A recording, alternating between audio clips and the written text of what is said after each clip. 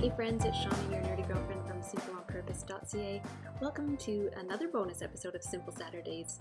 I was just so excited to share this topic that I thought I would just record it and get it out there to you guys. If I sound different today, it is because my recording software doesn't work now that I have updated my computer. But don't worry, I'm a nerd and I figured out a workaround. So I just wanted to get this recorded, wanted to get it done. I just went out for the day into the big city, did some shopping, got the kids like winter boots, that kind of thing. I also scored a super cheap Christmas present for my son, so I'm excited to kind of get started collecting the Christmas presents. I know it's so early, it's not even Halloween, and I'm talking about Christmas. I'm sorry, I'm as bad as Costco, but I just want to be prepared. I really appreciate that. And I'm going to quickly record this and then run out and grab the kids from the bus after school. So here we are. I want to talk about Hygge, however you want to pronounce it. I'll tell you how it's spelled. It's spelled Hygge. You've probably seen this word floating around the internet, especially on Pinterest. And it is a Danish word. It doesn't have a direct English translation, but the underlying sentiment of the word is an atmosphere of connection and comfort and contentment.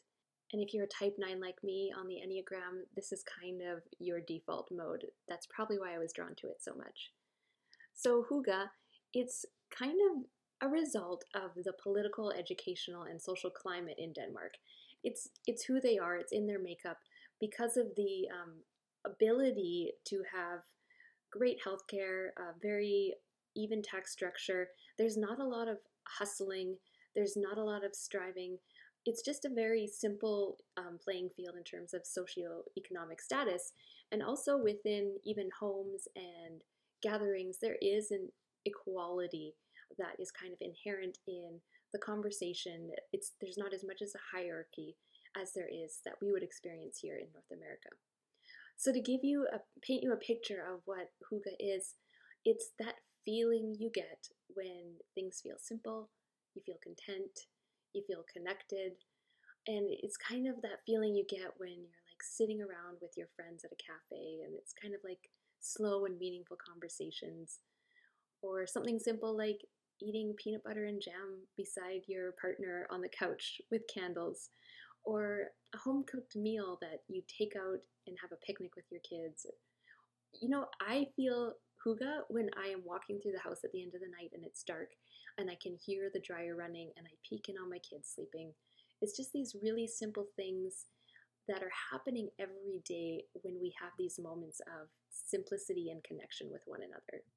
So I do want to compare it to minimalism because I blog a lot about minimalism, but Hygge is actually probably where I lean more towards now that I have finished decluttering my home.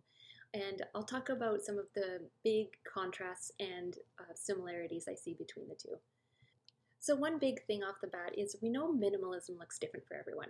Some people do it to be frugal, some want to be environmentally friendly, some want to challenge themselves for less and less, some want to avoid consumerism. And Hygge seems to be a similar experience for most everybody who embraces it.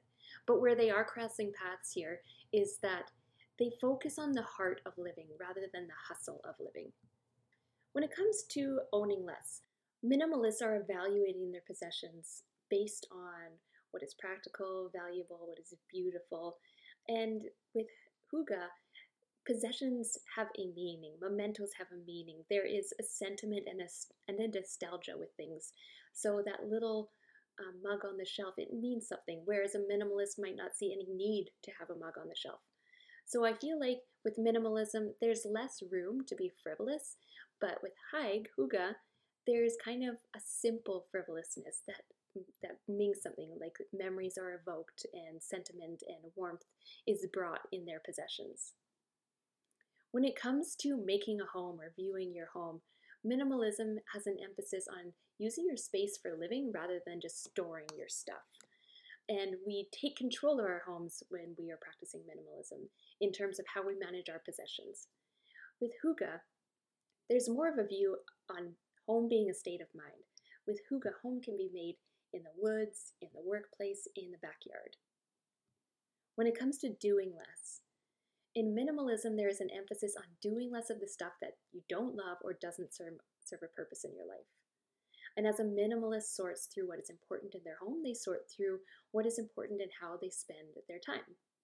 In reading about Denmark, it seems that there is less of this hustle culture. There's less of a drive to increase your income or become a hashtag lady boss, working overtime through lunch breaks, side hustles, etc. It just isn't a way of life in Denmark in the way that we see it in North America. There might be a lean towards productivity and minimalism and spending your time productively. In Hygge, there is more of a lean towards presence and letting your life slow down. Hygge has a priority for setting time aside, for simply just being with one another and being in a relaxed setting. And then when it comes to bringing stuff into your home, to buying less, both minimalism and Hygge, they resist excessive consumption. There's a practical stance on what you need. And both of these have a respect for things that are practical and well made.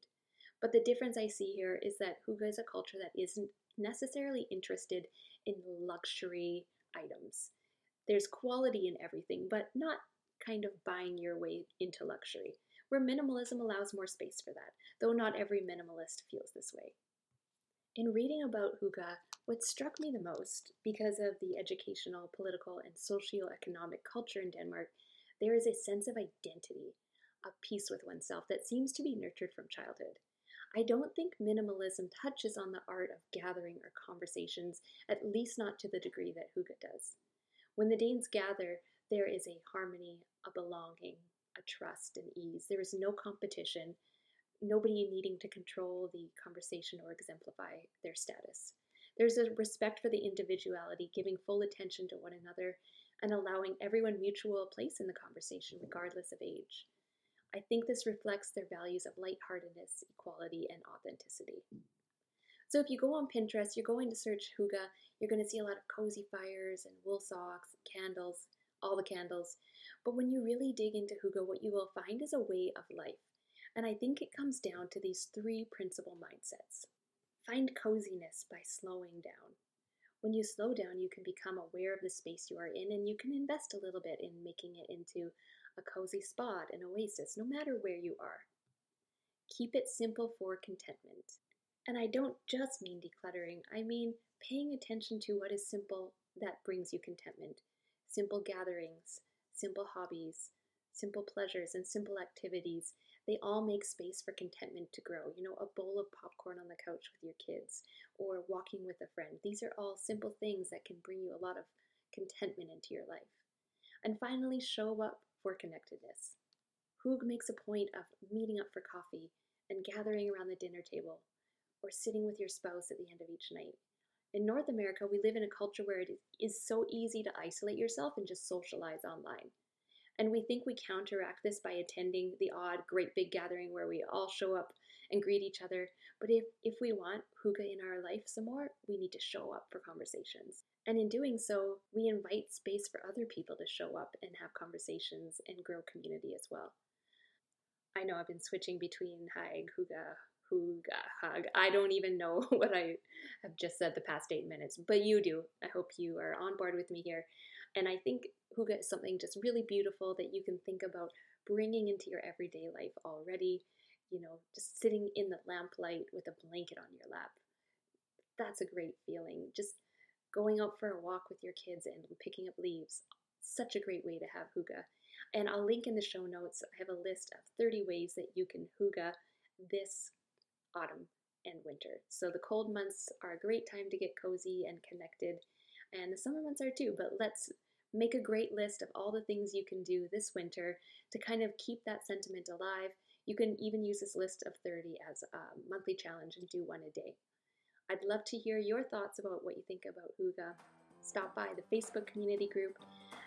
There's a link in the show notes if you want to join that, or find me on Instagram. I'm at simpleonpurpose.ca. Have a great week.